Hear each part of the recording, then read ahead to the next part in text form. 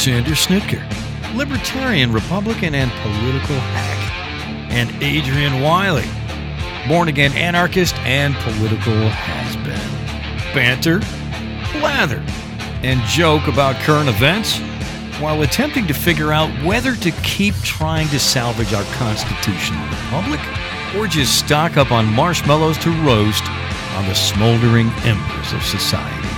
It's time for Unattended Baggage. Why, thank you, Ledge. Hello, everyone in Podcastville or Internet Land, or wherever you may reside. This is Alex, co-host, Unattended Baggage. Along with me is my radio life mate, the man, the myth, the legend, Mr. Adrian, chairman of the Building Materials Projectile Staging and Logistics Committee of the West Central Florida Guild of Professional Anarchists, Local 151. Wiley, how are you, sir? I'm doing well, man. How about yourself? You know, I'm doing all right, but I just wanted to say something real quick. I don't feel like the levels in my earphones are as high as they should be. How do you feel now? I feel better now. I feel a lot better now, actually. Oh, well, there you go. So there was. See, I got this little knob here where I can control that. And I don't know if you're familiar with this word, it's called volume. Yeah. I can actually turn up the volume on our earphones without changing the levels in the show. See, I was afraid that the levels were actually off at that point. So when I did the intro, I was a little nervous in doing the intro. But I was like, you know what? I'm going to trust Adrian. I'm going to trust his operation skills. And I won't say nothing until after I'm done. And I'll make it somewhat of a bit. Yeah, I actually have no idea what 90% of these buttons, levers, and knobs do. But, I know there's a couple here that I can make things louder or softer. That's really what it comes down to. Pretty much, yeah. Well, there you go. I'm glad to see it. So how are you, sir? I'm good. I'm, astounded by wildlife once again in my backyard. Nice. It's Hold apparently... on. This is always a fun story, by the way. Well, this is... basically right now over the past... Hold on, real quick.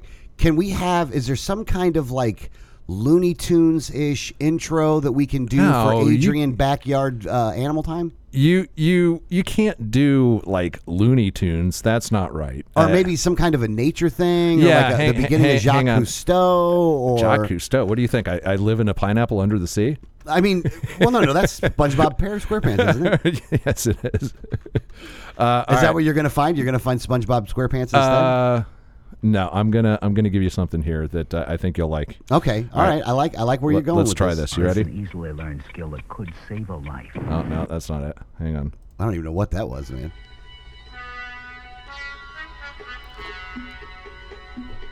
And now, do you remember this? Coming to you live from the backyard of some house in Palm Harbor, Florida, it's Adrian Wiley for Animal Fun Time.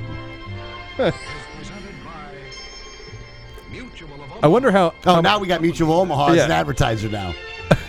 I don't know if Mutual of Omaha even exists anymore, but... it does. Anyway, there's your intro music. All right, enough of that crap. There you go. So that probably sounded like total... I'm glad you found that right off the fly like that. Well, hey, man, I like to be pretty adaptable, but I have got this week some serious... lizard orgies going on. It's like a whole... I mean, every time I walk into my backyard, there's lizards fucking everywhere I look. It's just the craziest thing. I've never... And look, I've lived here for over half a century, and I have never seen this many horny anoles in my life. I mean, because these guys are just all over the place. And their mating dances. I sat out there for 20 minutes yesterday watching these two lizards doing this courtship ritual, which I'd never seen before. And it's actually very fascinating. They, both of them, there was a large male and a smaller female, I assume. I think that's how the genders work in lizards. But are you assuming the gender of your backyard animals? I do not know their pronouns. Jesus Christ, so I'm just going to go with they. Okay. They were each doing these weird things. Now, normally, a Florida lizard, they do the bob thing. Yeah, the push-up. Yeah, they do the push-up. Okay. Well, you have the head bob and then the push-up head bob. Right. That's two different things. Yeah, I think that means something different in the lizard world. And they also do, some of them have the throat thing that they expand their, that thing on the throat. Now, these were doing those as well, but they were both doing something else. They were doing back leg push-ups like they were humping the ground. Oh, wow. Okay, that's a new one. And then they were doing this weird like they spread their arms out completely and did this really low, slow belly crawl, like in a circle, as if they were both orbiting this center point. And it was so slow. And then the female, and I don't know if I've ever seen this before, she raised this ridge on her back, which looked like, it looked like, I can't remember the name of the dinosaur, but that dinosaur that has the big fin back, Triceratops, maybe? No, it's like I'm not even going to try. But I'm sure a lot of people can picture what I'm talking about. Yeah. And it was just this elaborate dance, and those two never got together. So apparently somebody did a misstep. But yeah, everywhere I look, there's two lizards going at it, and they just kind of wrap around each other and stay there for a very long time. Doesn't seem to be much motion in the ocean, if you know what I'm saying. I got you. Yeah, but so lizard courtship, Knowles specifically, courtship rituals are just tremendously fascinating. Go figure that. No, hold on. Let me ask you a question real quick. And then I got so turned on, I started whacking it right there in the backyard. Because that's hot, man. That was hot. That was hot. Now, so let me ask you a question here real quick. How much drugs were involved on your part of it before this started? 0. So you were completely sober when this happened? If I was high, this would have just been like earth-shattering. But even completely clear-headed... Would you have felt like you were in like Animal Kingdom? Like you were immersed in it? No, I probably just would have got way, way over analytical about the whole thing. And is the animal that you're looking for a Spinosaurus? I do not know, but that sounds like a made-up word.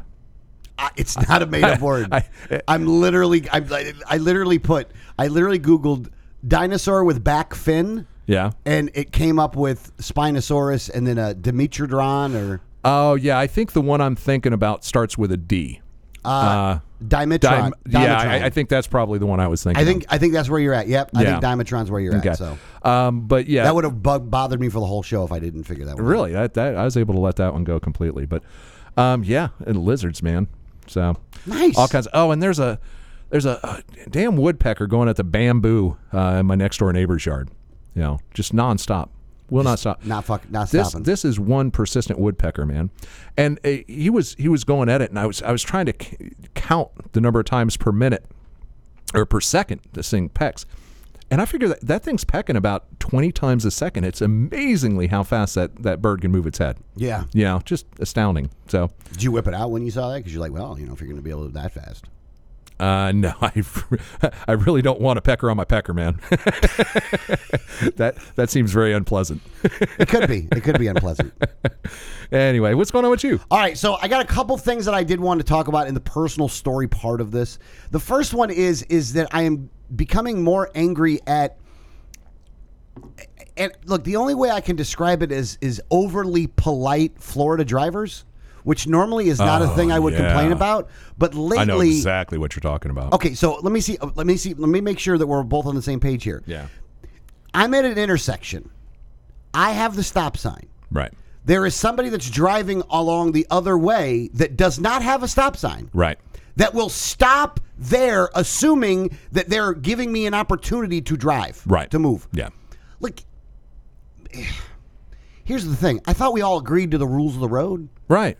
And for you, and again, they start getting honked at, and then they're looking at me like I'm the dumbass. Right, for not going. It's like, go. What are you doing? Get going on. And I have run into this a whole lot this week. I've run into it on a few occasions too, and most often it happens to me, like when I'm at a protected intersection, so that like you've got a major road and you're at the minor road stop sign. Yeah. And someone is trying to turn left onto the same road in the opposite direction you're on, and they have the right of way because they're in the less protected obviously position, right? And so you get a clearing in traffic, and then they look at you and wave you through like you should go ahead of them. And I'm like, no, you just go. And they end up sitting there so long. No, please go ahead, that you end up missing the gap in traffic, and you both got to sit through another round. Yeah. And it's just, people know when it's your turn. There's rules, or at least I think they are driving laws. That's a driving rule. I mean, it's a law or rule, whatever you want to call it. Yeah.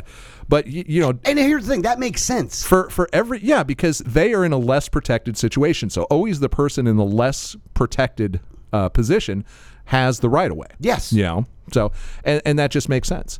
You know, same thing with four-way stops. You know, if you come to a four-way stop, the first person to get there goes, and then it's clockwise from there, essentially. Yeah, you know, and here's the thing. Unless there's an obvious that two people got there first, and then, you know what I'm saying? You know what? And what I consider to be the stop on actually, that one... it's counterclockwise. I'm sorry. Yeah. But what I consider to be the stop is when you jerk back just a little bit once the brake... Like, once you stop, you have that little bit of a jerk back. Right. You know what I'm saying? Like, that's who stopped first. Right.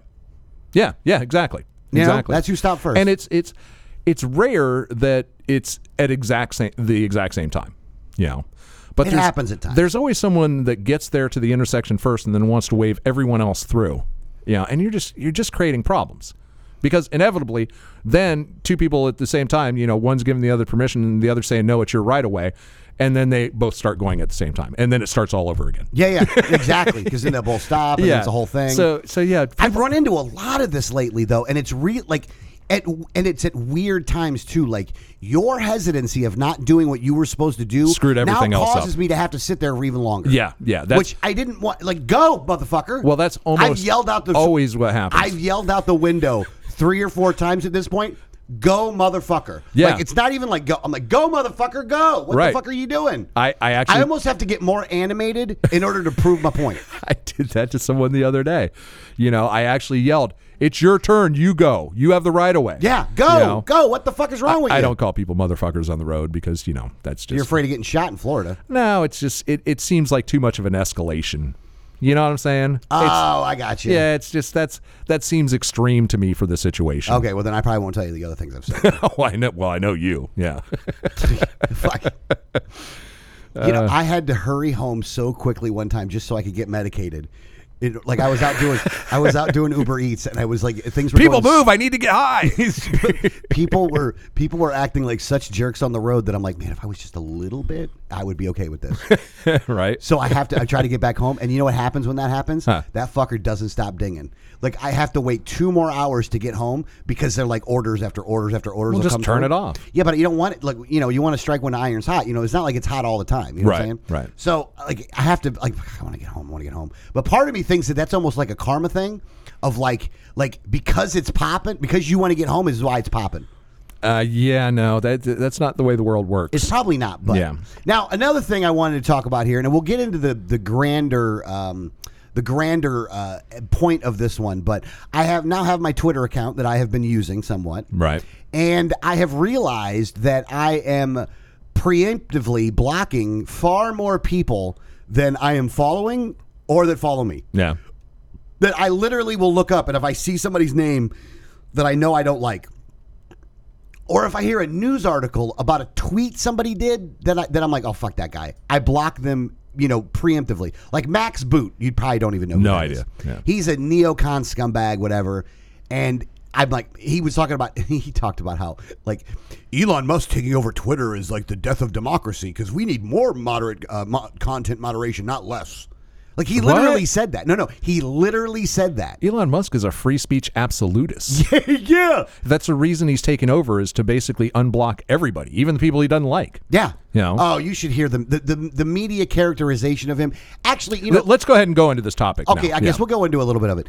I think that the media response and the way they want to frame Elon Musk in this one is so telling to their own hypocrisy, for one. And if you don't know, we talked about it, I think, last week. We talked a little bit about it. Elon Musk purchased a 9% stake in Twitter and got himself a seat on the board of directors. Which he was offered a seat on the board of directors. Right, which he rejected. Yes. And the reason for that is because a member of the board of directors can only own up to 15% of common stock of Twitter, and he wanted to do, actually, he's trying to do essentially a hostile takeover of Twitter. Yeah. Okay. He wants to buy 100% of the shares. He wants to pay $54.20. Right. Which is like $10 a share higher than it's trading right now. Yeah. Which is good. I mean, here's the thing. It's a good price. It's a fair price. Oh yeah, it's a very good price. And he put that offer out there, and they haven't rejected it yet. But they did institute what you said was the poison pill, which is if he gets over 15%, then they're going to open up the market at a cheaper, that people can buy stock at a cheaper price in order to diminish his stock. Not people. other board Other members. other major investors. Yeah, and probably institutional investors too. Like Saudi Arabia and all. But it's, look, you're not going to be able to go on Robinhood and buy, cheap Twitter stock. Yeah. This ain't Well, for you. you will eventually be able to buy cheap shit or something because they're going to screw this thing up to the point where he's going to take the stock. I don't know. He might walk away from this. It might end up being more trouble than that this. tanks the stock. Yeah. If he sells 9% of if he sells his entire portfolio of Twitter stock, it's going to tank the company. Yeah. Well, no, it won't tank the company. It'll tank the stock price. It'll set their share price back, probably 50% from where it is now. Yeah. So it'll probably be trading around $20.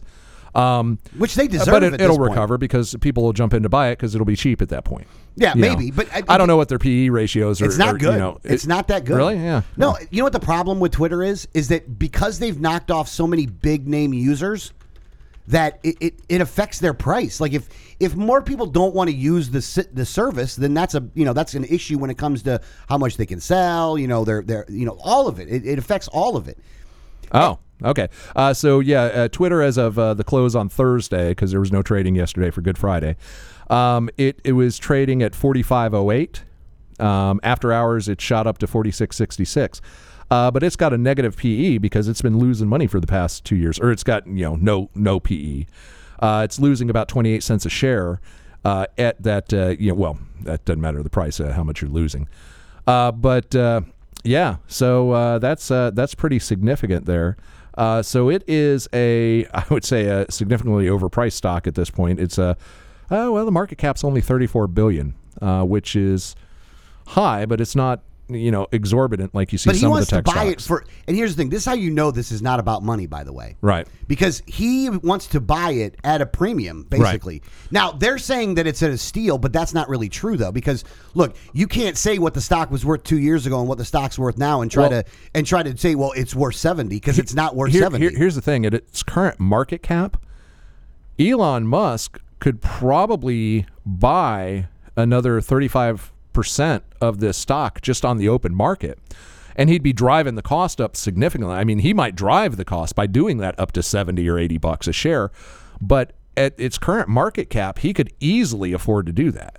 So even with the poison pill, he could still buy all the way, buy as much as out there on the market. Now, I don't know how much stock would be out there on the open market, but if he starts driving this thing up to 60 or 70, a lot of people are going to make the decision to cash out and take the profit. So I think that, depending on how firm the other shareholders are in this poison pill position, he could still buy the whole thing. He definitely has the money. Look, I think $34 billion to him is like, us saying we're going to, splurge a little bit on coffee. Yeah. I mean, he's got the jack to be able to do it. Oh, yeah. And he's almost a trillionaire. Here's the thing. And to hear the responses from people of stuff, like there was one, Stephen Colbert, who I got to tell you, though, out of all the people in this, like all the tools that are on TV, right, he's probably like the biggest tool that there is. Yeah, I don't like the guy. I never listened to him. He's horrible. Oh, well, he's still better than that British guy they got that runs the Daily Show now. Trevor Noah. Oh, yeah. No, I hate Trevor Noah. Oh, God, that guy is just a horrendous tool. Yeah, I hate him. He's not even funny. No, he's not. He's not even remotely At least funny. Colbert can be occasionally funny. Well, look, and Jon Stewart, when he did the Daily Show, Jon Stewart did hilarious. a great job. He was great. Yeah. And even though I disagreed with a lot of his positions, he did it in such a way where it was just he was more an equal opportunity offender. Yeah, and it was humorous. Yeah. It was always funny. So it was at a good level. Right. So, but at any rate, if you listen to some of these people and what they're saying about Elon Musk, it just doesn't make any sense. Like he's like, well, you could address world hunger with that money, or you could work on climate change with that money. And I'm thinking, when he said the climate change part, I'm like, hold on. This dude created the marketplace for electric fucking cars. The reason that he's almost a trillionaire is because of his work on climate change. Right? I know. Which again, now that Elon Musk did not do it the way they wanted to do it, because he did it like, okay, well, let's create the marketplace for electric cars. It's or far let's beyond the that. Marketplace for far electric beyond cars. that. He is revolutionary in electric vehicles, revolutionary in solar. Okay, with the both the solar batteries, the solar shingles, all the work that he's doing there. I would say if you were to pick a single person on the planet that's done the most to eliminate our reliance on carbon dioxide creating fossil fuels, it's Elon Musk. Yeah. So literally, if that's your angle, he is already the number one guy in the world for, saving for climate change. Yeah. So that is just like the biggest non sequitur there is. Well, and if you listen to any, I remember he did an interview with Joe Rogan. And not to mention, he's given pretty much, the entire planet the ability to have free internet access. Yeah. Just like, that was like, hey, here's my gift. Yeah. Which I don't understand how people are mad about this. They don't like his politics. He's not in their tribe. That's right. That's the only reason. And in all reality, he's not in anybody's tribe. No. He's in humanity's tribe. Yeah. And again, we kiss Elon Musk's ass a lot on this show. Oh, absolutely we do. But yeah, and he's got his issues as well. I mean, he's not perfect. He's not Jesus here. But Jesus didn't build an electric car company either, though. So what's that? I'm just saying, Jesus didn't build an electric car company either, though. So Jesus wasn't. Yeah. Jesus didn't have any plans of getting us off this planet. I'm just saying. But he is all our co-pilot. Well, that's true. Okay, you're right. Anyway, so yeah, it's just unfathomable. Well, no, go back to the kissing his ass part. Like, we kiss his ass on the show. Well, yeah, we do, but I honestly think deservedly so. I think, like we've said before, he's probably the single most important person of the 21st century so far. Yeah. Yeah. He might be the one guy that makes sure that humanity survives. Yeah. Yeah. Like, he might be that guy. And that, and again, it's weird. He's too. like our backup plan for the species. Yeah. Yeah. Like, I look, and here's the thing. You got a lot of, there are a fair amount of Elon Musk haters in every category, like even among libertarians. Right. There are libertarians that don't like Elon Musk. Well, there's a certain segment of people that just hate everybody. They hate everybody successful. Yes, that's what it is. They hate successful because successful people point out their own inadequacies. Yeah. You know, instead of looking at those people as somebody to aspire to, right, you look at them as you should hate them. Right, because I don't have what you have. Yeah. It's envy in most cases. Look, I look at Elon Musk and I'm like, man, what a great guy this guy is. Oh yeah, I mean, I wish I could be him, but I can't. I'm not that good. I'm not that smart. I'm not that capable. Well, look, and they talk about him being a billionaire and everything, right? But also, this guy, but he started from nothing.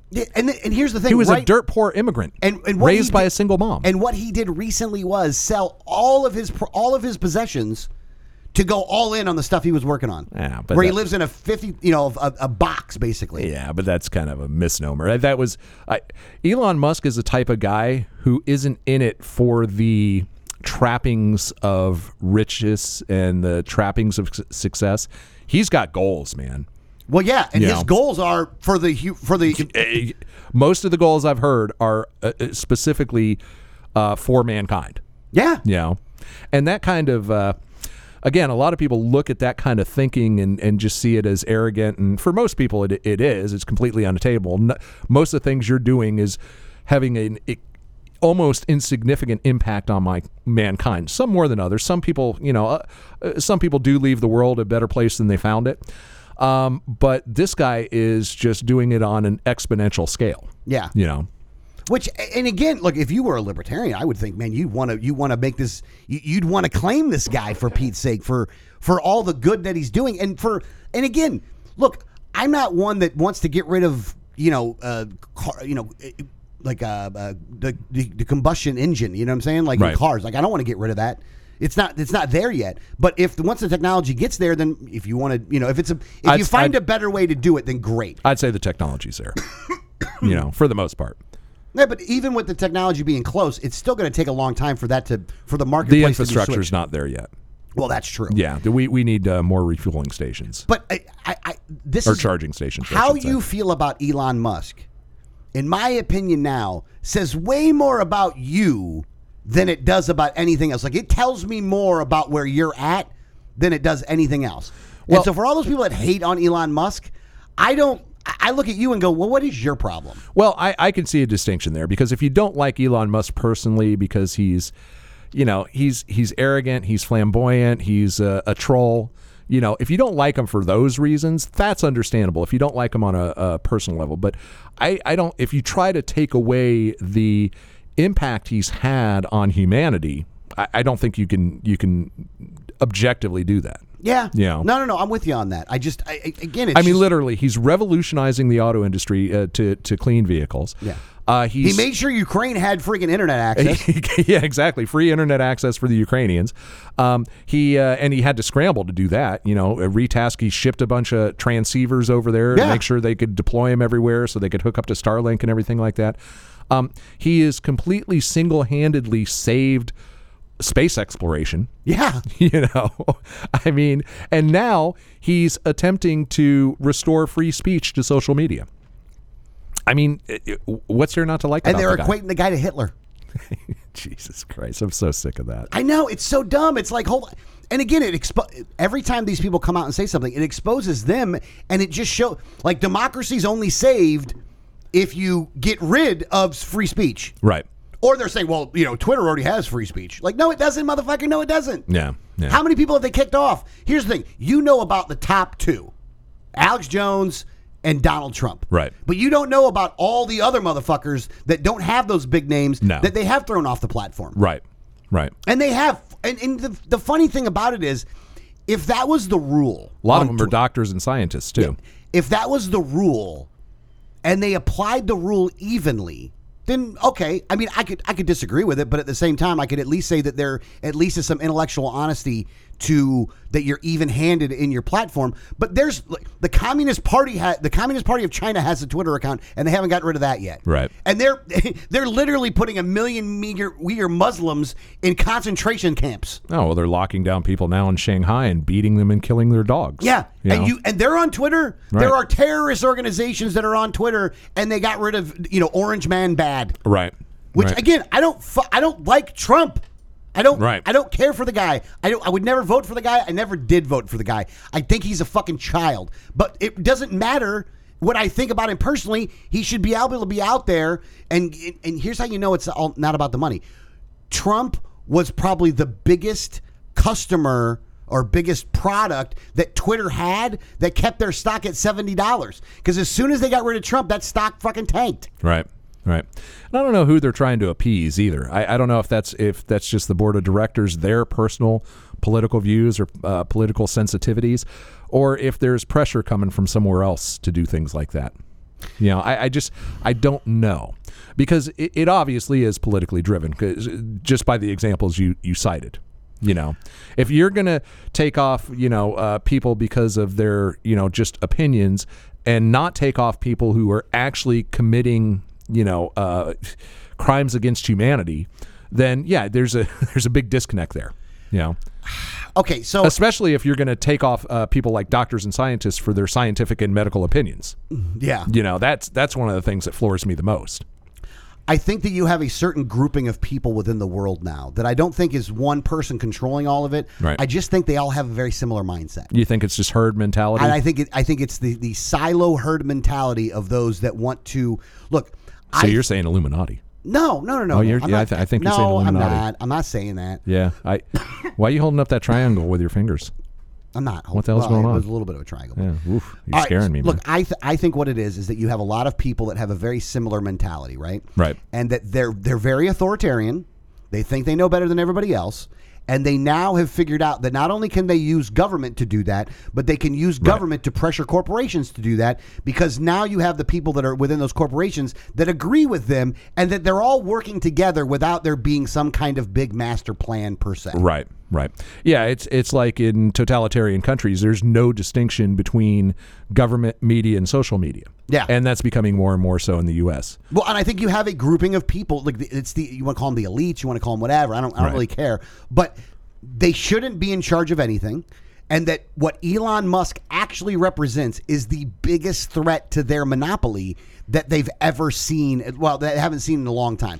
Like, if you free Twitter back up, right, then what happens is, in our opinion, and again, this would be my opinion, I don't know if it's yours as well, that you will see so many more people join Twitter than leave Twitter, That it will change the way that Twitter is putting out there? I don't know that. I'm not sure that he's going to be that big of a draw. I mean, it might increase their subscribership somewhat.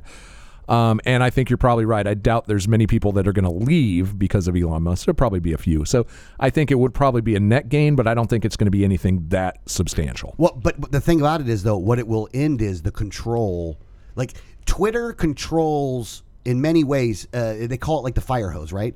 For the media. Right. And Twitter can control the angles and the way in which the media is talked about. Right. To where if they got rid of that, then that actually will help change the narrative as to what's going on, is what the media is having to talk about. That is true. Yeah, that is true. To some degree. Yeah. You know? Look, I hope he's able to do it. If not, I hope he kills it. Right. Like at this point, Twitter, you deserve what's coming to you because you guys have acted. Here's the thing: what Twitter has done, and I think this is what's going to come out in the lawsuits, is because if they don't do this and then their stock tanks, then the shareholders can go and sue the board. Right. And I think that might be his plan.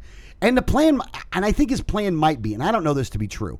His plan might be that he causes so much of a ruckus and then pulls out, stock tanks, he goes back in and buys it all up. Yeah, that could be on the open market. Yeah. That's what I'm thinking. Ultimately, that's probably his fallback. Because you only got to get to 51%. That's probably his fallback position is he can probably just over time buy enough shares on the open market to take a 51% ownership in it. It's going to take some time, and he's going to have to drive the price really high to do it. So the first shares he's going to buy are going to be relatively cheap, but the last ones he's going to buy, it's probably going to spend a fortune on them. Yeah. But in the long run, a dollar cost average, it'll probably still make a profit. Yeah. That's the funny part. It's if you've got enough money, you can, depending on how the ownership is structured, do hostile takeovers, because you get to a point that even the hedge funds, that the institutional investors that own a significant amount, are going to start profit taking. Now, they may not sell out their entire portfolio, or their entire investment in a particular stock, but they're going to take some profit.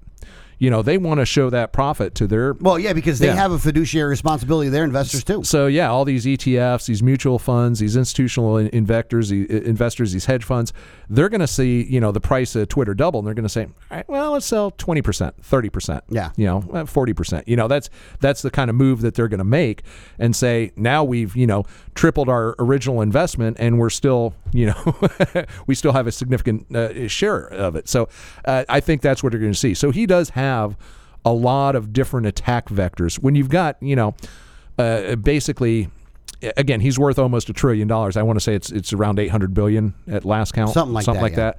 Of which probably only 100 billion, if that, is liquid. But still, it's a company now with a market cap of $35 billion. Yeah, he can buy the whole thing pretty easily. Yeah, and he's already offered to do it. The only critique of Elon that I have right now, and this is it's a small critique, but I do have a critique though, is that I do need you focused on getting us to another planets. Yeah. So I'm hoping that it doesn't take away from your focus. Yeah, I'm hoping this is not too big a distraction for him, because he does tend to have a lot of pots on the stove at the same time. Yeah. Now, don't get me wrong. If there's anybody that can do it, it seems like that's the guy that can. But at the same time, and don't get me wrong, I still think this is an important problem that only he's the only one that I know of that can actually do anything about it, because he's the only one that has the funds to be able to kind of throw his dick around like well, this. There's one other guy on the planet that would have the money to pull this off, and he is the other person that can much more legitimately be compared to Adolf Hitler, and that is Vladimir Putin. Wow. Yeah. Wow. Like that? Oh, wow. Was that awesome or what? Yeah. Yeah. I shouldn't even say anything how fucking good I that know. was. I know. God, keep going. Well, we have a history of pointing out our brilliant segues and our terrible segues. So honestly, in that vein, if you were playing baseball, you haven't even gotten to first base yet, you're still looking at the ball. Oh, yeah. Yeah, that's right. And the bases were loaded on that one, too. Yeah. Fuck yeah. It was bottom of the ninth. So let's get into Ukraine. First, let me preface this by saying I have been absolutely obsessed since before the beginning of this war, with this whole thing. And I've been monitoring this on a very granular level, using a wide variety of intel sources. I don't have like a deep throat in the Pentagon or anything like that, but I've available out there, hard to find, but available. Intel sources. And I kind of wanted to get some of this just out of my head, for example. So I thought I'd go with a breakdown of what's going on in Ukraine right now and what's likely, at least in my, amateur opinion, of what's likely to happen in the near future. All right. So here's the first thing that we have to understand. Russia has already lost this war as it exists now. They initially invaded with about 130 battalion level battle groups, and they're probably down to about 50 functional battle groups. Okay.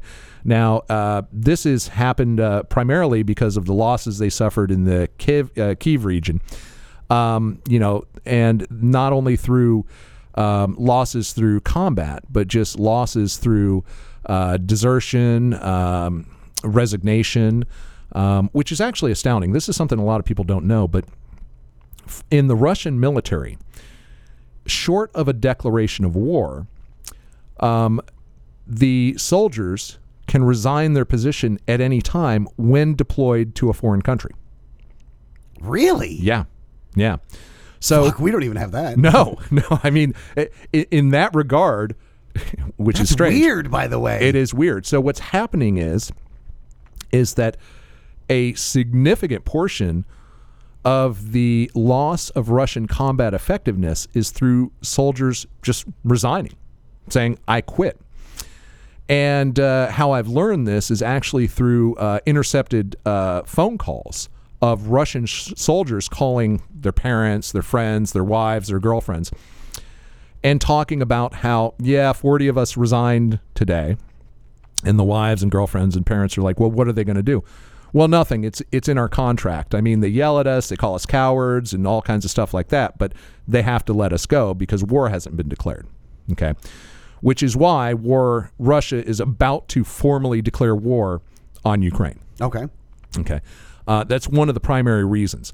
And that was, ostensibly they're using the sinking of the missile cruiser Moscow, which happened earlier this week by Ukrainian ground-based Neptune missiles.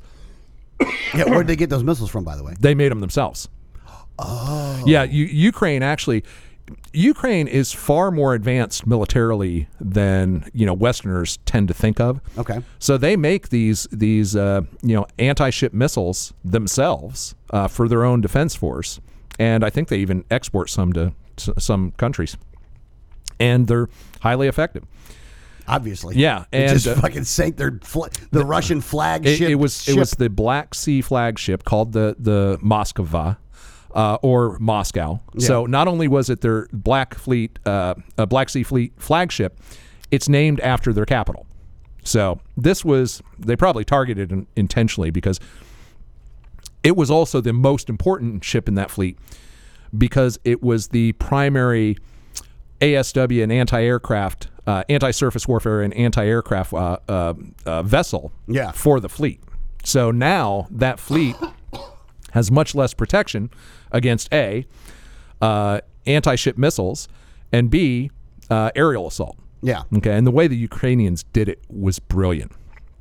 They started buzzing them with drones the day before. And so their air defenses were targeting these drones. And then the next day they did the same thing, and they sent like 2 or 3 drones to distract the air defenses and then fired the missiles. So that's how they actually sank the ship. Now, the Russians initially said it was an accidental fire on board that hit the munitions. Like ammo and blew it up. exploded. But by the same token, they say that the sinking of the Moscow is the reason that they're going to be declaring, that they should declare war now. Yeah. Like, I don't understand how you can't, it seems weird how everybody wants to be able to, say whatever they want to say, but then have it both ways. Like, these two things contradict themselves. Well, it doesn't matter because you have to understand how different the Russian mindset is from ours. Yeah. Russians are conditioned to accept a good lie. Yeah. And that's really what it boils down to. where we don't accept that. We say, oh, that's total bullshit. I'm going to reject that. In the back of their minds, Russians know it's a lie, but they also, in some ways, say the ramifications politically and to myself personally of contesting that lie are not worth it, so I'm just going to accept it. I got you. You Okay. know? Yeah. And they may not intellectually, internally accept it, but they accept it on the outside. Like I've seen a lot of interviews on the street with people in Russia. And I would say, even despite the fact that the polling says that 80% of Russians are completely on board, of course it's going to say that because, you know, the polling organization is the state. Yeah. You know. Yeah, of course. They're not going to tell you the truth. And even if it is an independent polling organization, when someone, you know, picks up the phone and says, hey, we're taking a poll on politics in Russia, you know, the people on the other line are very, very likely to say whatever they think the pollster wants to hear because they think they're talking to the government. Yeah. So those polls need to be taken with a grain of salt. But the point is they're very conditioned to support the government no matter what. Yeah. Okay. Excuse me. So anyway, so let's get back to the actual losses. So through combat casualties, which I think the best estimate right now at this point is the Russians have lost about 60,000 troops. Damn. To combat That's a lot. casualties. Well, 20,000 dead, probably 40,000 wounded. Yeah. Or a few have been captured as well. So in addition to the killed and wounded, you have the losses, like I said, from resignations. Desertions. Desertion. Well, yeah. A lot of are not. They're calling them desertions, but they're just people canceling their contracts, which they have the right to do. So they had to take all these broken battle groups, which was probably 80 battle groups that were just, completely out of commission. And these are battalion level, so each one's about 1,000, 1,200 troops. Yeah. Reconstitute them in a few battle groups, and they moved them to the east, to the Donbass region, and to the south. Yeah. Okay. And so I would say maybe in the range of 50 effective battle groups out of the original 130. Yeah. That's not enough to take any additional territory, and that's being shown every day. Every day, the Russians are losing a little bit of territory. They've lost the entire region up by Sumy. They're getting pushed out of Kharkiv in the north. They've been pushed completely away from Mykolaiv. They're about to get pushed out of Kherson, and they're coming very close, I think, to losing that land bridge between Western Russia and the Crimea, which was one of their key objectives. Well, which is huge, but a big loss for them at that point, Right. because then Kiev is on its. You can resupply Kiev, or I mean not. You can resupply Crimea Right. on via the water, but you can't do it via the land anymore. Exactly. And And that's, since you took out the fucking flagship ship, Right. that's going to be harder too. Yeah. And they took out a couple of weeks ago one of their major resupply and landing craft. Yeah. So basically, the Russians not only don't have enough troops to advance, they don't even have enough troops left to defend the territory they've taken. Yeah. Even in the Donbass region, which they've controlled since 2014, that was originally, they had a pretty compliant populace there, civilian populace. Those folks are turning against them. So basically, Russia will lose this war. Period. End of story. Here's the problem. Putin can't lose this war. Okay?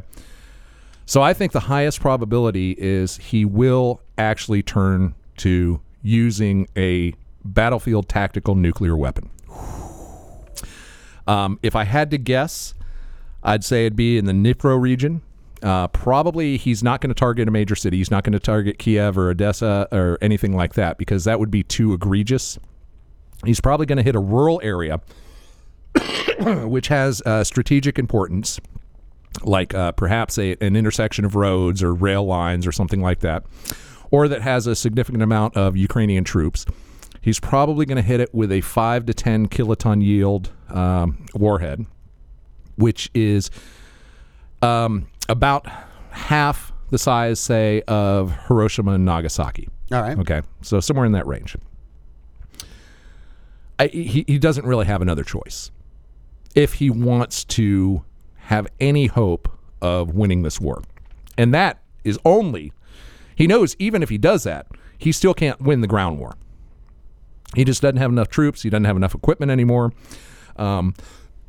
He doesn't have, the ability to actually take Ukraine or barely even hold what he's got now. So that's just to get Ukraine to the bargaining table. Here's the thing. And you have to understand also Putin's mindset right now. Putin may be dying. A lot of people don't know this, but he actually appears to have thyroid cancer. Now, Western intelligence doesn't know how severe it is, how far along it is, but he travels now with an oncologist that specializes in thyroid cancer, and also has seen like these specialists that treat thyroid cancer like 30 times in the past year. So he and also photographs show that he appears to have swelling around his throat area. Mm-hmm. So the consensus seems to be that, yeah, he's suffering with some type of thing that could very well be thyroid cancer. And depending on the type of it that it is, some are very aggressive and can kill you in a short period of time. Others have a high survivability rate. But with that in mind, there's a possibility that Putin might be dying. And if that's the case, that makes him more dangerous. Yeah. Because a megalomaniac like him would say, well, if I'm going to get it done, I'm going to take the world with me. Yeah. Okay. But I don't think he would rush right to that. Now, the interesting thing is, what is the West going to do if Putin uses a tactical nuclear weapon in Ukraine? Which I have to say at this point, especially since the sinking of the Moscow, it's about 50-50. Okay. What would the West do? And I honestly don't know. I think there's so many possibilities, ranging from NATO invading Ukraine to NATO using strategic conventional strikes on Russia's nuclear capability to actually a limited nuclear retaliatory strike. So either way, this has a potential to get out of hand really quickly. Now, having said that, the command and control structure of Russia. You know, everybody always says, well, Putin will just push the button. Well, there is no button, okay? That briefcase that both the U.S. and Russia have is just a command and control communication device. Yeah. So they've still got to send out the orders to the subordinates. And the subordinates have to actually do it. And I think that's another part of it. Exactly. And I think that there's... Because if they're all resigning and shit, then, you know, if they're like, well, I'm going to be the one that pushes the button. Not just resigning. Like, for example, this past week, this is interesting, Putin had 150 members of the FSB arrested. Now, the FSB is the latest generation of the KGB. Yeah. So it's what used to be called the KGB. So he doesn't trust his own internal people. And that's where he came from. He came originally from the KGB and then the FSB. Yeah. So yeah, even if he gave the order, it may not be carried out. Now, that's one of the reasons that I've still almost taken strategic nuclear strike off the table, is because I don't think that there's any way the chain of command would execute a strategic nuclear strike against the West. They know what that means. Would you consider to be Ukraine the West then, though? No, not in this case. I'm separating a tactical nuclear strike using a low yield device on Ukraine from a strategic launch, which is, subs and silos. Okay, I got you. Okay. I think the probability, unfortunately, of a large-scale nuclear strike is still exceptionally small. But not because I don't believe that Putin would order it, but because I believe those orders would not be carried out by the chain of command. Now, if that's the case, then wouldn't that mean that Putin would have to be, they'd have to take him out then? I think I think if he were to order a strategic nuclear strike, that he would be taken out. Okay. I think there would be no choice in the matter. And it may not be immediate, but once it was learned that once he realized that his orders were not carried out, that's when he would have to make a decision.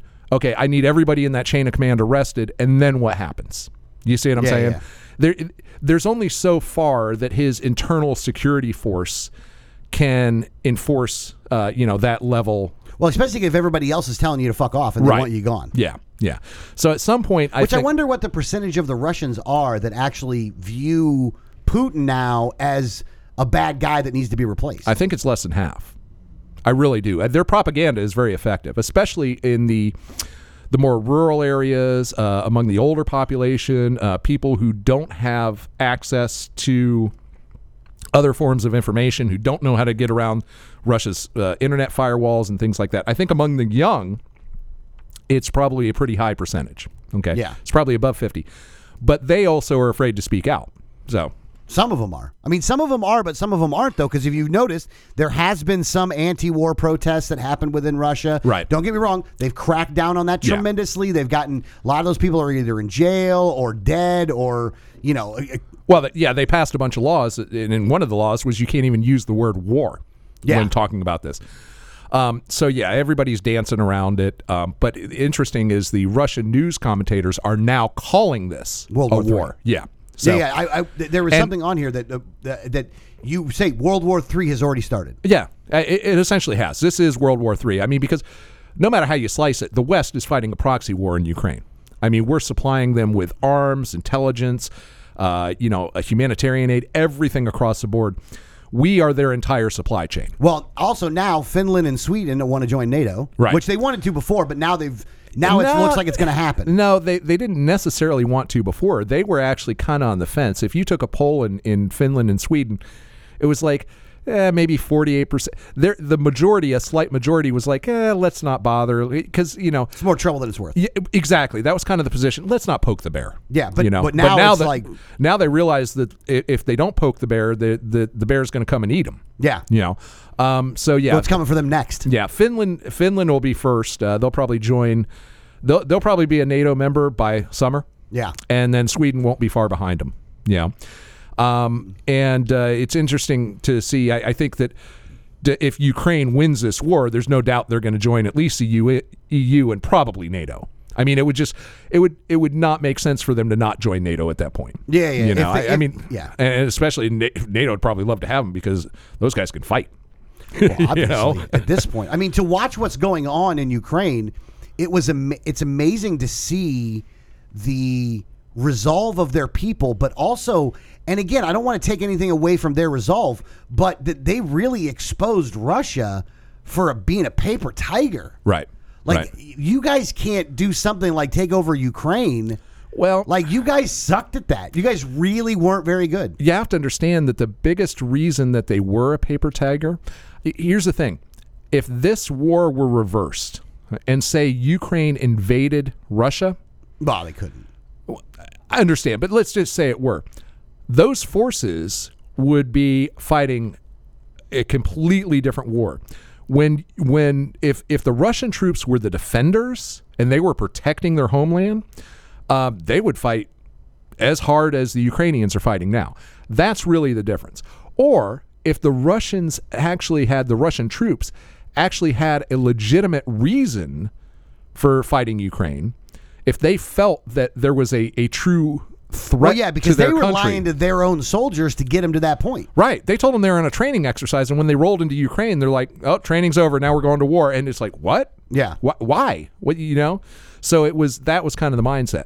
Now, obviously, the Russians have committed a huge number of atrocities and war crimes, and but that's has more to do with the kind of conscripts that they have brought in for this. Their elite troops have all been decimated. Their Spetsnaz units are gone. Okay, their airborne units are, decimated. Yeah, they've been reconstituted into other hodgepodge units, ad hoc units, and things like that. So, all of their best troops are functionally eliminated. Maybe not all dead or wounded, but they're just not. Those units themselves aren't. They're not in the fight anymore. Yeah, so they have to be regrouped into other units, and so you might be taking elements from 4 or 5 different battle groups and forming them into one battle group. Yeah. At this point. Which, if those people haven't worked together very long, then there's always that curve time, or I don't know. There's no cohesion. Yeah. They don't know how to work together. Yeah, and not only cohesion means something. Oh, it's huge. Yeah. Especially if you're on the offensive. If you're on the defensive, it's different. But if you're on the offensive, if you're on the defense, you have the inherent cohesion of we're fighting to save our homes. Yeah. So that's inherent. But not only that, these troops are demoralized. These guys thought they were the cream of the crop, and they got their ass kicked by the Ukrainians, who they thought were a bunch of farmers with rifles. Yeah. So yeah, no, it's and here's the thing. I know Russia's all mad at the world now because everybody's been giving them, weapons and stuff, and he starts to threat there. But I don't even believe his threats anymore, though. Right. And I got to tell you, well, that's a mistake. That's a mistake. Putin does like to throw out a lot of threats, but some of them are legit. You know, some of them are testing the water. Well, here's the thing. He has to escalate. He's got no option. Well, the only escalation he's got left, though, is nukes. Is nukes. Yeah. Well, he could go chemical, but that wouldn't serve any type of purpose. The problem is you get just as bad of a global reaction to chemical. No. You wouldn't get nearly, because he's used chemical weapons before. He used them in Syria. He wouldn't. Here's the thing. It wouldn't have the effect of breaking the Ukrainian people, where a nuke, in his mind, might. Okay, but I think he's miscalculating. I don't think there's anything short of completely flattening Ukraine that would break the Ukrainian spirit at this point. No, they're more motivated than ever. They just took out Russia's flagship fucking ship. Well, not only that, these people have. I mean, look at Mariupol. These people are willing to fight to the death. Yeah. Period. End of story. They don't care. You've got just a small number of the Azov regiment in Mariupol that are just fighting off the huge. They're outnumbered 10, 20 to 1, and they're still managing to keep fighting. Now they're fighting Chechens, who, man, these guys don't know how to fight. Yeah. They're the equivalent of the Taliban, who actually kicked our ass in Afghanistan, but they kick everybody's ass in Afghanistan. But yeah, they're just they're holding out, and that spirit, I think, is nationwide. But I would have to say that if because they got a lot of people coming back now. If the time frame when Putin would use a nuke, unless there's any huge developments, like if he loses a major city, like if he's for example, if the Ukrainians were to retake Mariupol, that would probably trigger the tactical nuclear response quicker. Yeah. But I think that if he were to set a time frame on it, it's going to be the last few days of April or the first few days of May, probably May 1st being the day he would most likely do it on. Yeah, May Day. Well, that's weird fucking symbolism there, isn't it, though? Well, it's twofold. The first is it's May Day, okay, which is the symbolic Communist Party celebration day. Yeah.